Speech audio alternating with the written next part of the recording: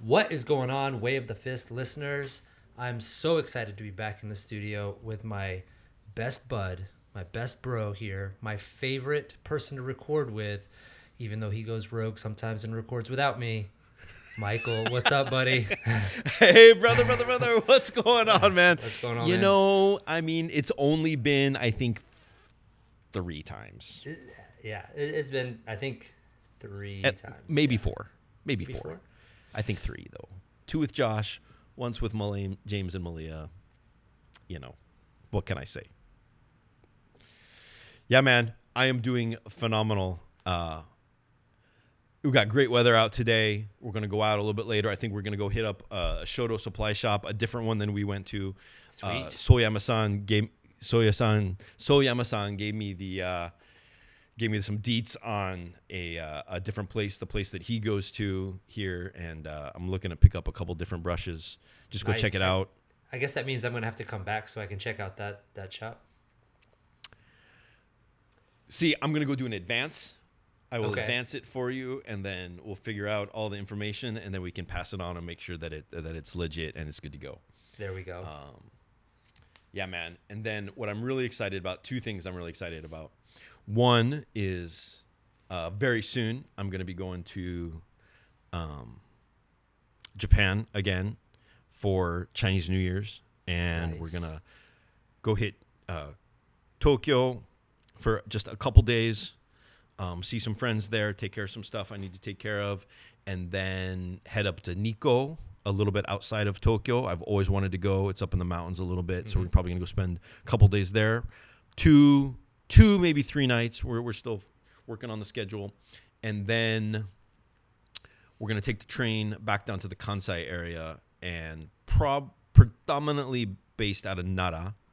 We're going to go hit Nara. I've never been to Nara, and then spend a little bit through Osaka, maybe head out to Himeji-jo in Kobe one day, Nice. and do that.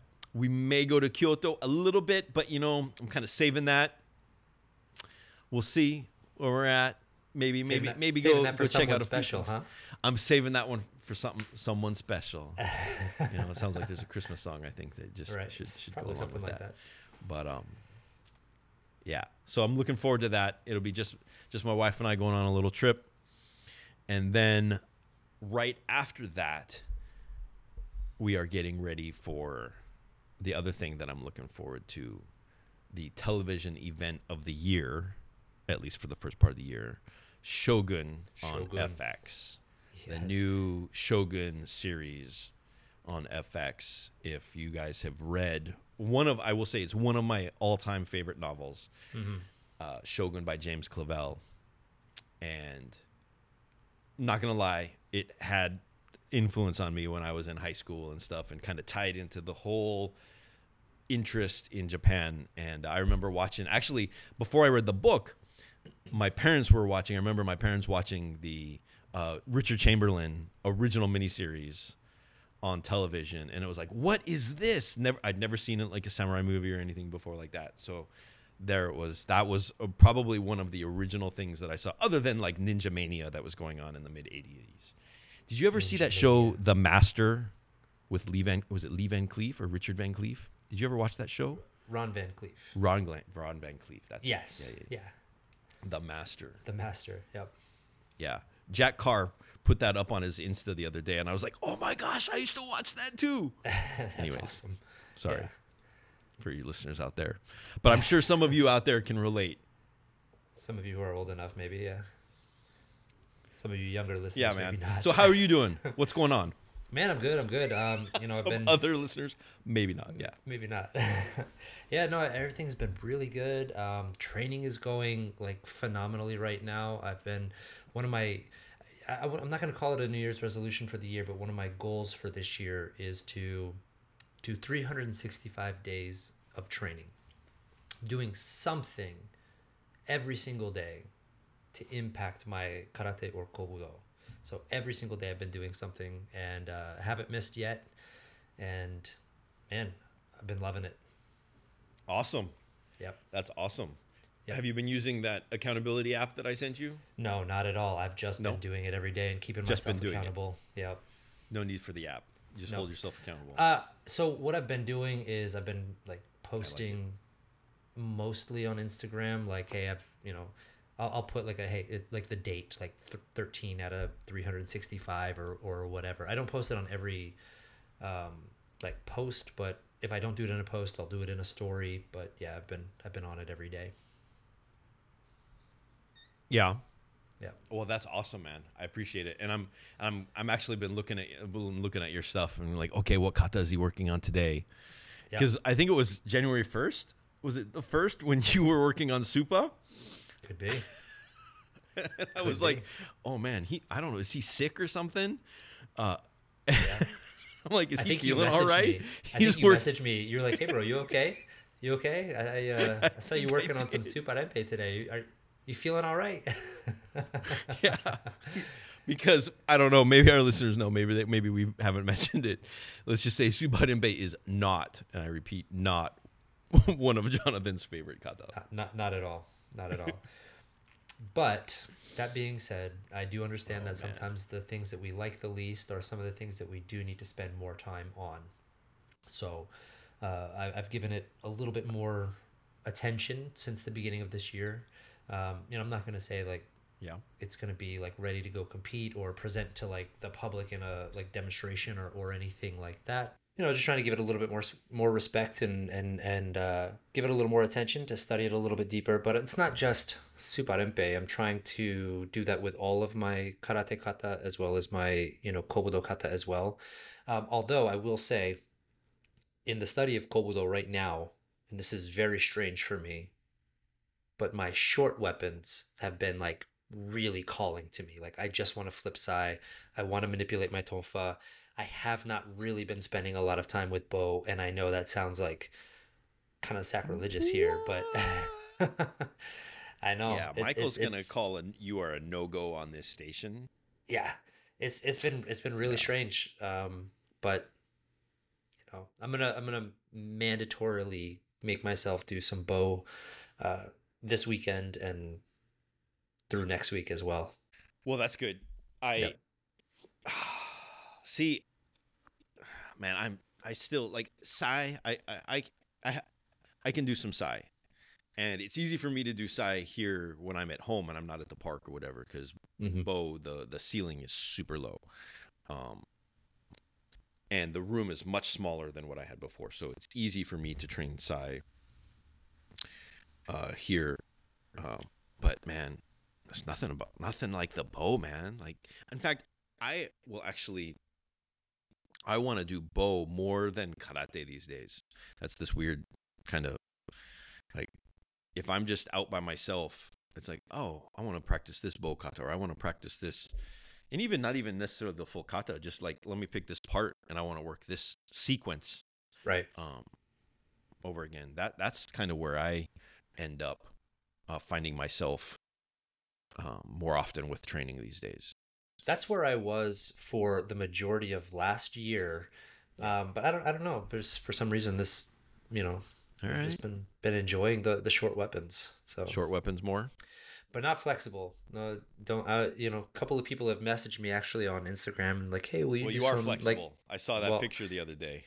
me being flexible, but people have been asking me to do specifically like nunchaku or sansatsu kon or something, and I'm just like, no, zero interest in that currently. Yeah. I don't So even. Yeah. Even yeah, tonfa. I don't. I have tonfa. We have tonfa. I yeah, don't do tonfa. I've been enjoying my tonfa Yeah. a So, bit more since we anyways. got back from Japan. Oh yeah. Was there Yeah, something that happened, or did they put some emphasis on, or was there something the tonfa that sparked that? we worked it a little bit like as a group and with my students and Takshi Sensei, but no, there was nothing like special about that particular trip or training regarding tonfa. It just for whatever reason since I came back I've been enjoying it. Yeah. Well, that's good. Yeah. I mean, I guess you can't always just do bow. Yeah. I guess Yeah. But speaking of weapons, weapons. Oh, we're gonna talk yeah. about weapons. I love weapons, all kinds. Yeah. Yeah, I think we have like a actual topic to discuss today, right? we do have a little bit of a different topic today Yeah. that revolves around weapons in many Yeah. cases. That was sparked by a listener, a friend of ours, who we're gonna keep names out of it to just kind of to protect their privacy. And so I think this is gonna go a little bit different direction than than our normal episode, and we're kind of so it may be a little bit different and a little bit out there for our listeners. But it's something that you and I have talked about actually extensively over the years. Especially since Separate 2020. from our karate. Was it 2020? Yeah, 2020 is where it really. Or was it before really, that? No. Well, where it really kicked off. But it really kicked off in 2020. even back to 2018 or 2019. Yeah, we did start talking about it earlier on, but like 2020 was where we really, really got into the meat and potatoes of it, I think. Yeah, there is that. There is that. Yeah. So what I thought might be best for this is I got a message, and I'm gonna kind of there's a few little parts of it, and I'm gonna kind of put it together along there. But it's sort of a follow up to our episode 40, martial arts and law enforcement. Mm-hmm. And so there are some karate related questions that I'm gonna go over first, and but it ties also to the martial arts law enforcement, but then also to our self-defense episode. And so this person, the message starts, as I reflect on my limited martial arts training, I'm very realistic of where I'm at and what I'm capable of and what I'm not capable of. Part of it is, how do you evaluate your martial arts training for self-protection?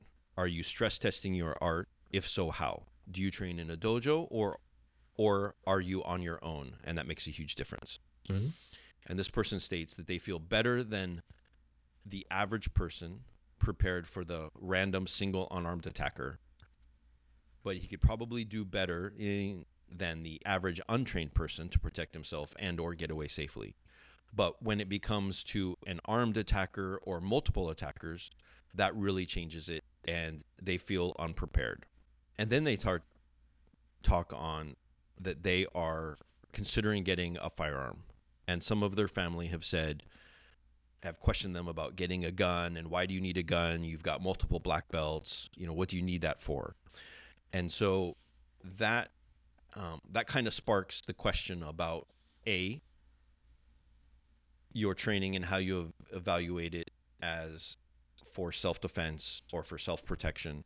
And this person acknowledges in there that people train for a variety of reasons, and some of that is the cultural and historical aspects of karate as an art, and that they even do individually spend time practicing kobudo. And we just started talking about how, I even said that I spend more of my time practicing kobudo than karate when I'm just on my own these days. When I'm training on my own and not teaching or instructing, coaching. And also recognizing that training kobudo is not, like swinging my bow. Yes, you're using a weapon, and yes, you can use things for self-defense, but even that is much more of a cultural context focused training. And so, but I did want to talk about, because I thought this was a great topic to bring up, about your martial arts and really looking at what it actually takes for self-protection. And then what role do firearms have in that? What do you think? Yeah, I think a lot of people come to karate initially with this idea that they're getting like some insights into self-protection or self-defense or whatever. And we even actually had a discussion last year about the validity of self-defense within karate and the instructors that present karate for self-defense, maybe as a marketing gimmick more than actual education. And speaking of that, like I recently saw that there's another self-defense for women package that's being offered by an athlete that kind of sparked our discussion last year as well. So if anybody's looking for that, they can find it on Instagram, I'm sure. Um, but with all things, Yeah. it takes intentional decisions and an intentional training for self-defense, right? So if you're going to, join a karate dojo for the sake of self-defense and you're spending all of your time doing kata, specifically like competitive kata, and or even not competitive kata, but nobody's giving you the breakdown of what you're doing, you're not really accurately preparing yourself to go and manage yourself in a self-defense situation. You might feel confident that you are, and that's a plus. Confidence is important, but are you really preparing yourself to handle a real life situation? So then the question kind of pushes further about pressure testing. Pressure testing is kind of an abstract idea, right? Because when some people talk about pressure testing, they're like, okay, we're going to go balls to the wall and let's see like if your technique works against like a raging bull. Like I'm just going to attack you with everything I've got and you have to defend yourself. And that might be the most realistic option for you, but it's also probably going to be the most detrimental for you as well. Um, the approach to pressure testing has to be like incremental, right? We've got like this passive resistance to, more active resistance to, full on resistance. And I'm actually trying to like hurt you.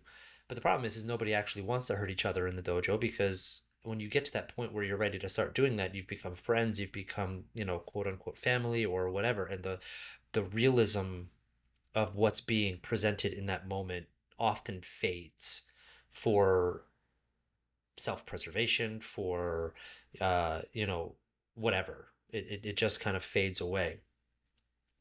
um but I think there's room for it, and I think that there are a lot of people who want to have that discussion, and I know a lot of people who are doing like quote unquote traditional karate who are kind of venturing into BJJ, for example, or other, arts to try to find the parallels of what's within their own art so they can have a better understanding, because where they're getting their information from currently is a shallow well, and they're not getting everything that they need to prepare themselves for the eventuality of an attack. What do you think? I think that there's some very valid points there, and I I'm going to kind of go back to a phrase I've been using a lot lately in a variety of um, situations, and that is predominantly clarity of purpose. Like, why Mm-hmm. am I training and what am I trying to achieve? And if you're strictly in the you want to have fun, you want to uh, exercise a little bit, or maybe this is a cultural or historical context exercise that you want to learn, some aspects of Japanese culture and things like that. Okinawan culture. We talked about your trip to Okinawa in our previous episode and things like that. And I think karate, is a great avenue for that.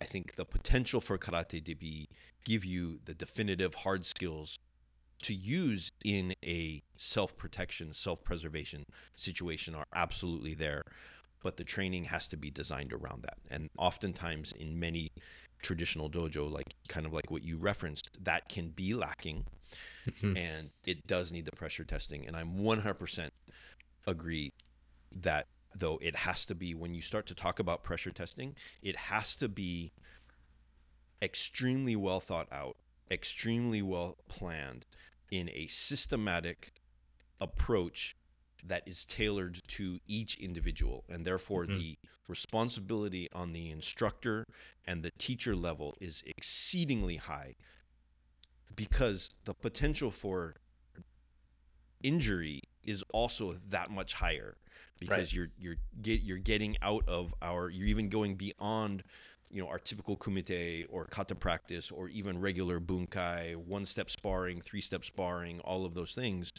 Because the other thing that you have to figure out is, when people really start to tap into that fight or flight mechanism, you don't know what's going to happen. Like, Right.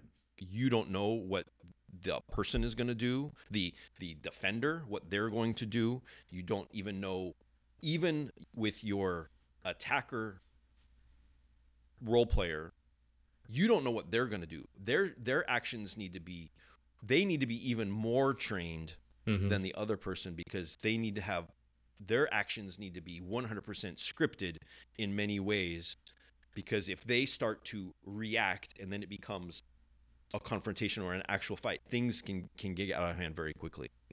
And it has to be, like I said, a very well developed, thought out, systematic approach that, like you, the word you used, incremental, was is perfect for that, to describe it, because I've seen things, when I was a police officer, and I've seen training in other avenues that were well intentioned but not as well planned out, and it Mm-hmm.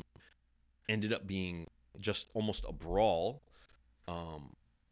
because of that lack of, and there were actually injuries that happened for multiple people, because the training program itself was not as well thought out as it could have been, and the instructors, the information that they were given, and that they start to get hot, they start to get involved, the person starts to get involved, it gets hot, and it can takes all the learning value out of that. So um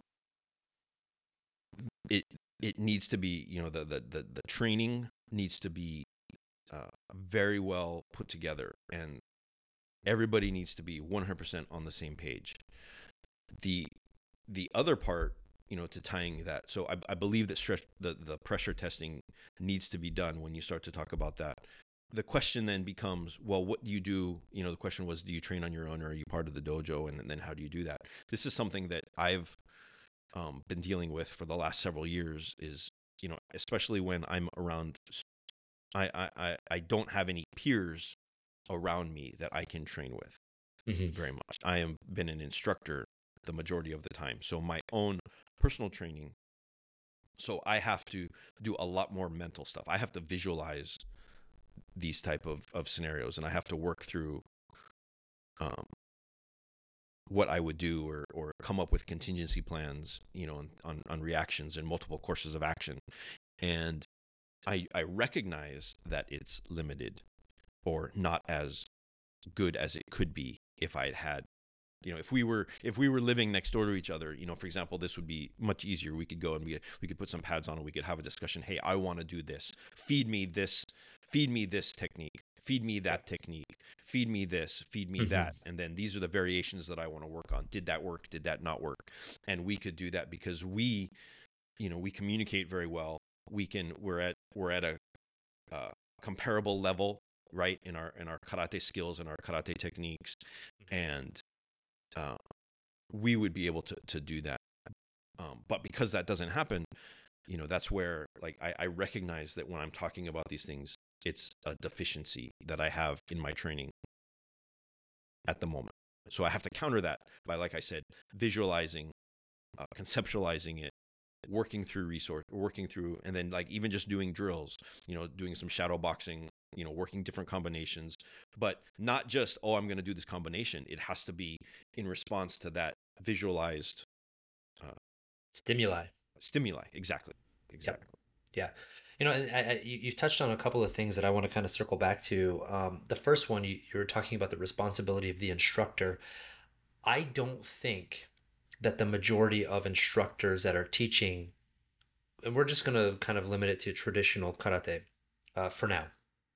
I don't think that they're equipped to be able to put together a program where you're going to be able to effectively pressure test, which is why we utilize kumite a lot, because you can kind of go at it and you kind of get some of that stimuli, from your opponent and things like that, although the technique that is delivered in that moment is not going to be the same, but you are getting the benefit of a lot of things: timing, distance, spatial awareness, processing the information that's being presented to you in a very like finite amount of time. I think that's all beneficial to that discussion of self-defense, but it also allows everybody to kind of play safe with the rules that are set in place. So it's restricting, but there's a benefit, right? And we've kind of talked about that a lot, dealing with the sport aspect. The other thing that you mentioned is that if you and I live next to each other, we'd be able to do this because we're at a comparable skill level to each other. And I think that's something that's also incredibly important. As I've studied, karate or studied other arts, even getting into kendo, things like this, when somebody is at one level and another person is at, a much higher level, it's overwhelming. It's overwhelming. One person is able to keep their cool throughout the quote unquote shit, right? Where the other person it feels like they're drowning and they're doing the best that they can. But it's in those moments that the person who is, struggling, the learning is not occurring either because the room to learn isn't present, right? Because they don't have the mental capacity in the moment to be able to process and learn. All they're doing is drowning, right? So I think that having somebody comparable to your own skill level is incredibly important when you're talking about getting into this pressure testing thing. And for somebody who's in an instructorial capacity, much like yourself or myself, it's so lacking, right? I could pick up the phone and I could probably call a buddy down in Hampton and say, hey, let's get into this, but it's not something that we do regularly, right? If we're going to train, we typically are more sport oriented, but I do think that he would do that if I asked him to. Um, but I don't know, it's something that I like want to do all the time, I guess, uh, because I think our time is better spent on other things. Um, but I do think it's important to have a partner who is someone that you're able to communicate with and escalate incrementally in a situation. Not only that, but somebody who has the wherewithal to be like, okay, I'm going to do this, but then afterwards also be able to have a conversation with you and be like, well, this is why I don't think it worked. Yeah, so that was a great point right there that you made, um, because some of the stuff that you mentioned, we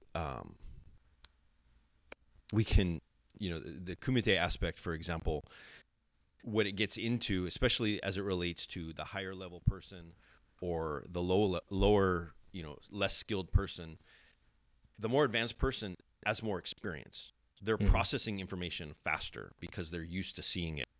And that goes back into kind of where we talk about uh, the OODA loop, if you will, the observe, orient, decide, act that you hear a lot about in tactical circumstances. That's where it comes into play. And so if you're seeing what happens, you're figuring out what that means, you're determining a course of action, and then you're putting it into play, the more advanced person is able to process that information faster. Mm-hmm.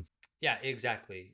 That's exactly right. And when you look at the person who, typically when you have a more advanced person, they tend to kind of like fight down a little bit. But if you're to just like unleash them on that, let's say you have a Nidan going against I don't know, a seventh Q or something like that, and just say, hey, just go, just go hog wild and see what happens.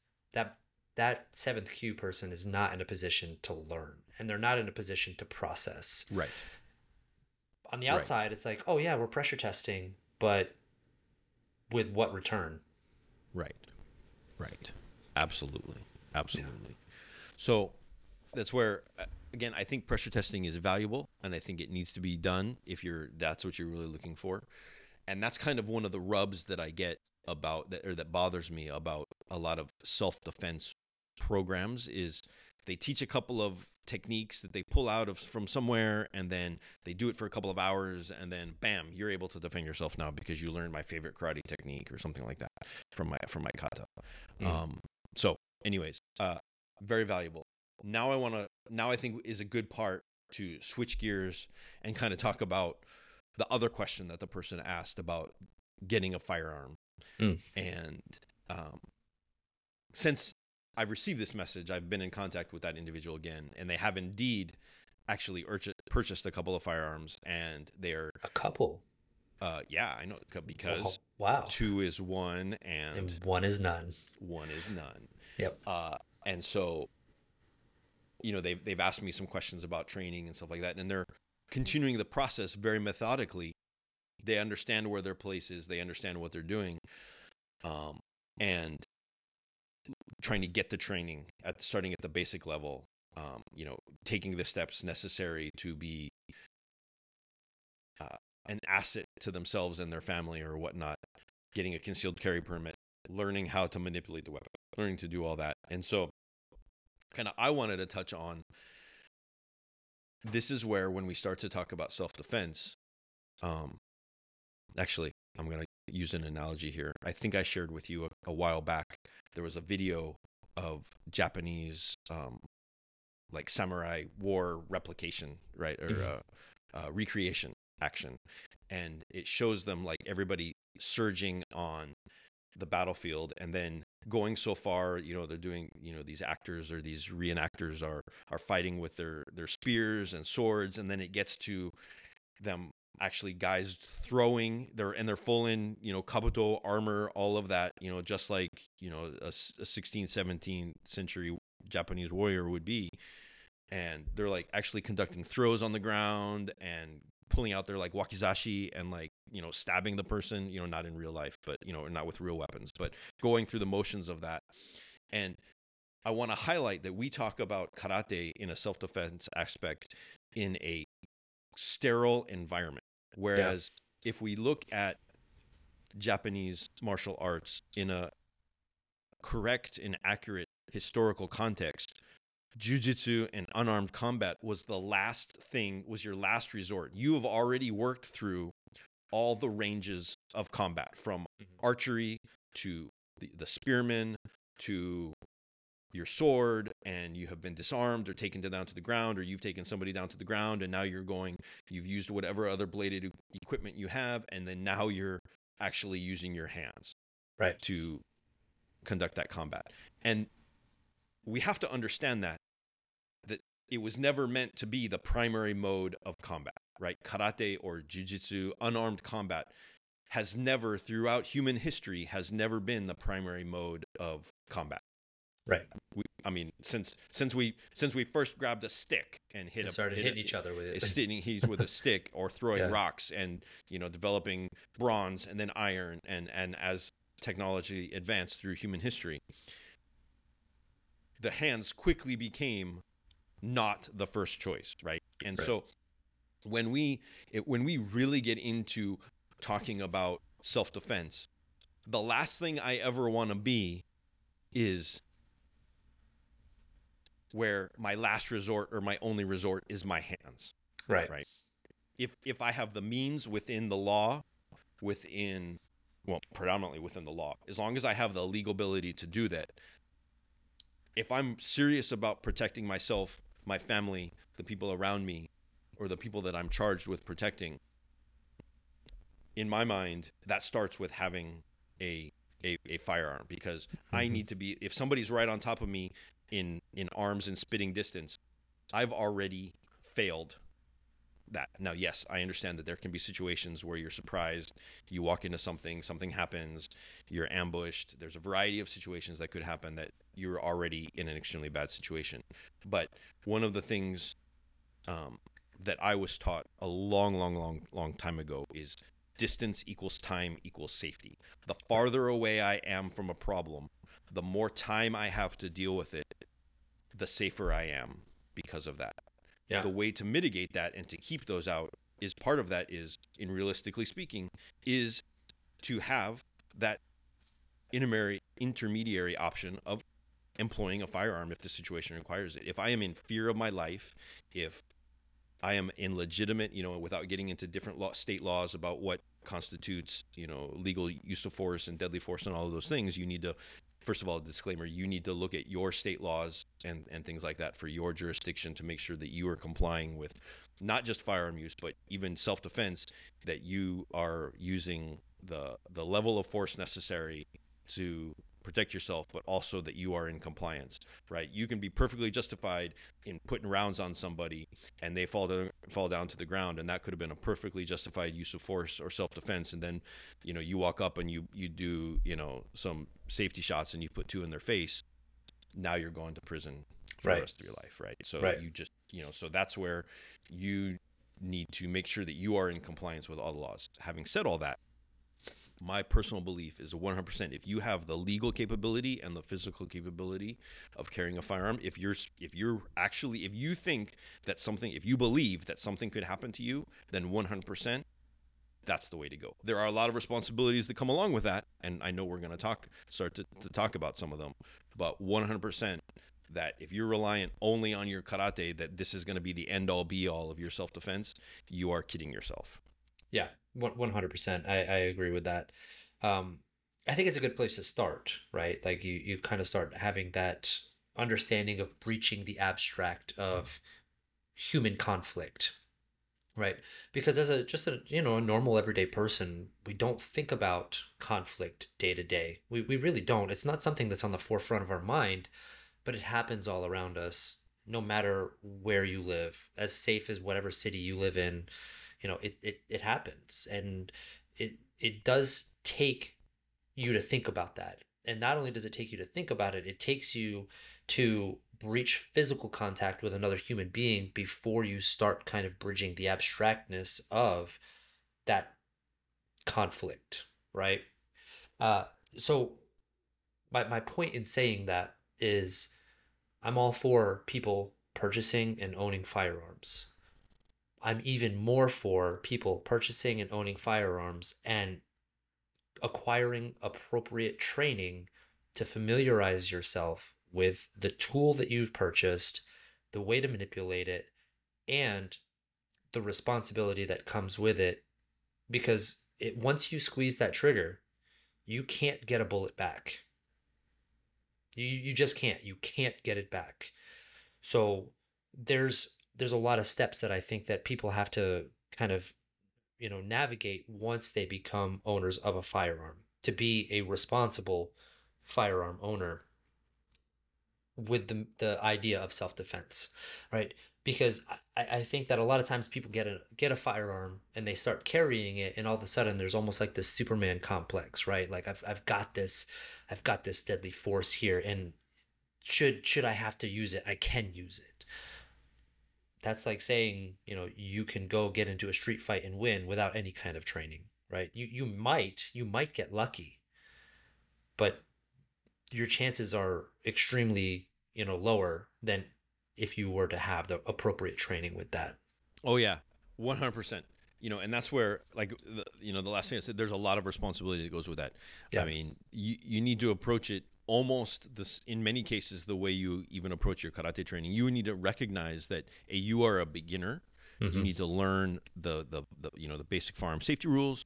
You need to learn basic manipulation. You need to be able to understand the process, the function of how it works, what is going on, the mechanical operation of it, before even you start sending rounds downrange at at your local NRA range or wherever it is you're going, your backyard if you're lucky, or whatever the situation is. There's a lot of steps to go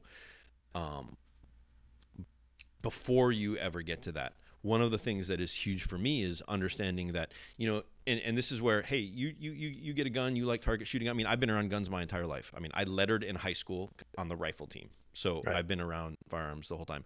And my purpose for carrying firearms has changed over time, right? Or being around them, right. And it's gone through a spectrum, from, like I said, being on the rifle team in high school, where the sole goal was to make all of those little 22 bullets, touch, basically, right? To be in the same hole, to, in when I was a police officer a long time ago, for using it to protect myself and or the people of the public around me. So you have to understand and be 100%. I talk about self-awareness as a karate practitioner, and understanding your skills and what you're actually capable of doing. And it's even more so when it comes to the use of firearms, and when it becomes to actually now the discussion of actually employing it. You talked about the realities of conflict. You need to understand what that actually, put some thought and understanding into what that actually means.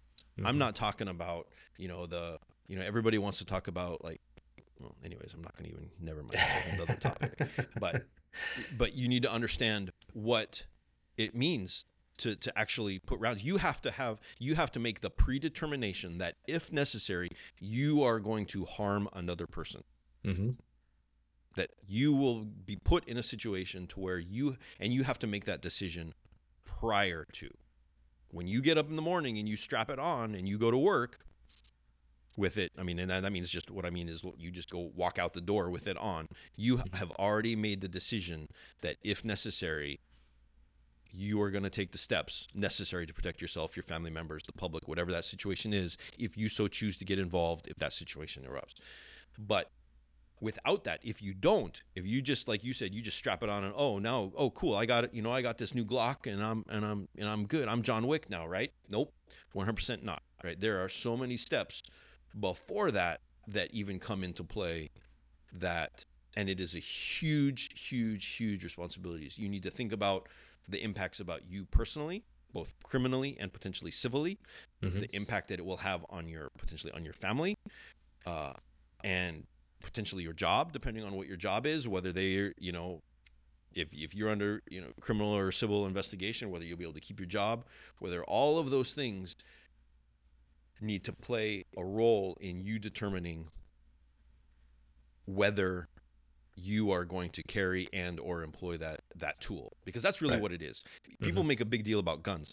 The gun itself is just a tool, right? It's no different than your fist, right? But like you said, when you start going to put it to work and you start sending rounds down range, you own every single round that goes. And so there's that personal responsibility, that liability on each and every one of those. And if you're not mentally prepared for that, and if you haven't trained yourself to that extremely high standard of training,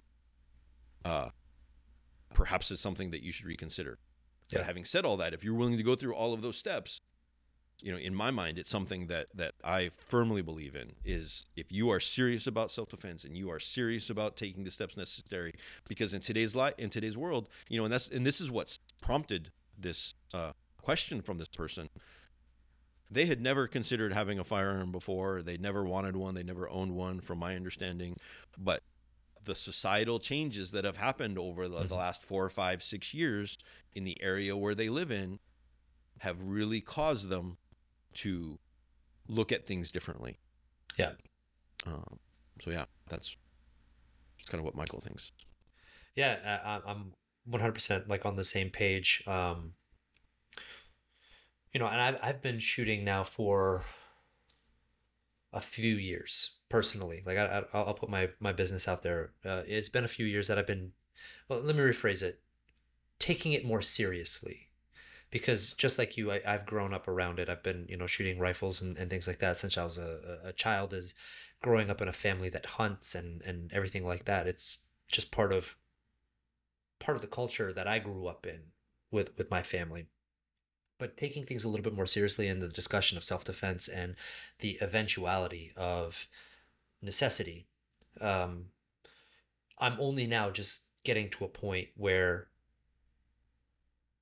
I still feel like I'm a beginner, but like ready to take like a new step in training and taking it even further and getting a greater, broader understanding of what it means, the responsibility of it all, yeah.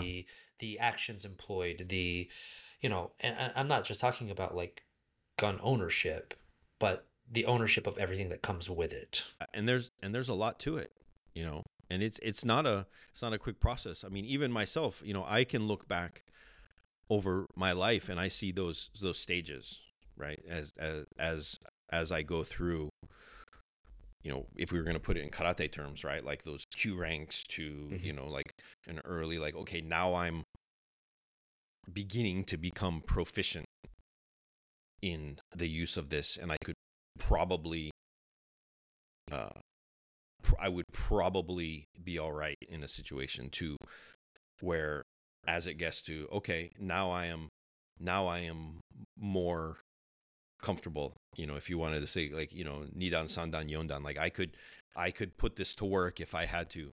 But even that, like I've met guys up there who are like wizards, right? They're like they're like that Gandalf, or like maybe, they are like with their movement, with their how it is, how they use it and how they employ it. And I'm like, oh my gosh, that is like so next level. And that's not even talking competition, right? I mean, there's competition shooters out there that are, you sit there and you look, um, but that takes a long time of, Hmm.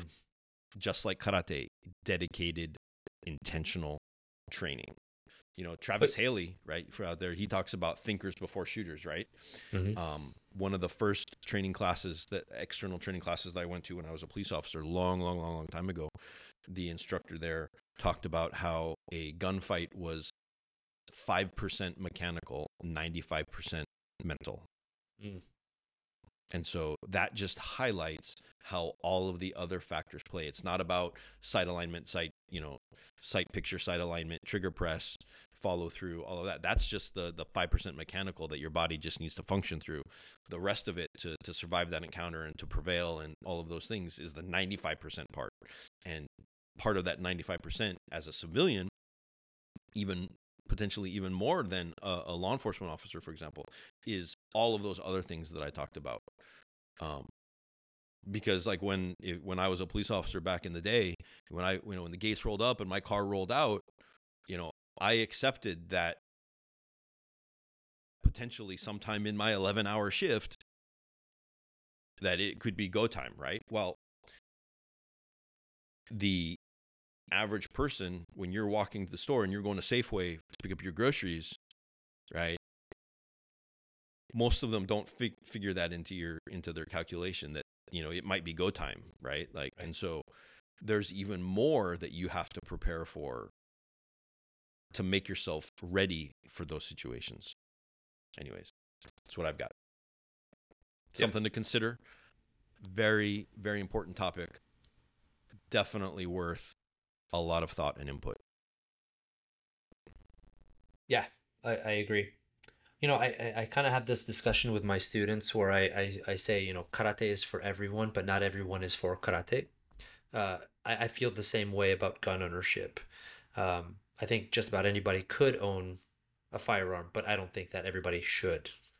Just putting that out there, and that might be that's like kind of your choice to figure out as you're kind of going through the things that we've discussed here.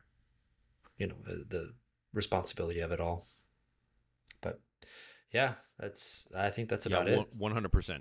100%. I like what you said there. Like, say it again. Well, which part?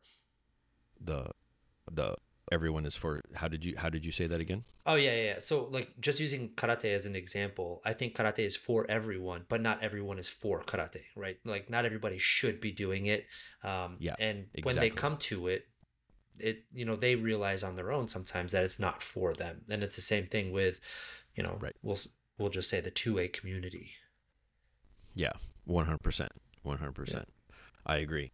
All right. So, um, you got any last words? Because I think that was a great way to finish. A lot to consider. Yeah. I think that's it. Yeah. All right. Well, like I said, this is a pretty heavy topic. There's a lot to go along with it. The biggest point is you want to be legal. You want to stay within the bounds of what you're legally capable of doing, making sure that if you do make that choice, that you put a lot of thought into it, you get the necessary training, and be safe. 100%. That's it. All right. Well, I think that's going to wrap it up for this All right. episode. We will see you on the next one. Yes, sir. See you next time.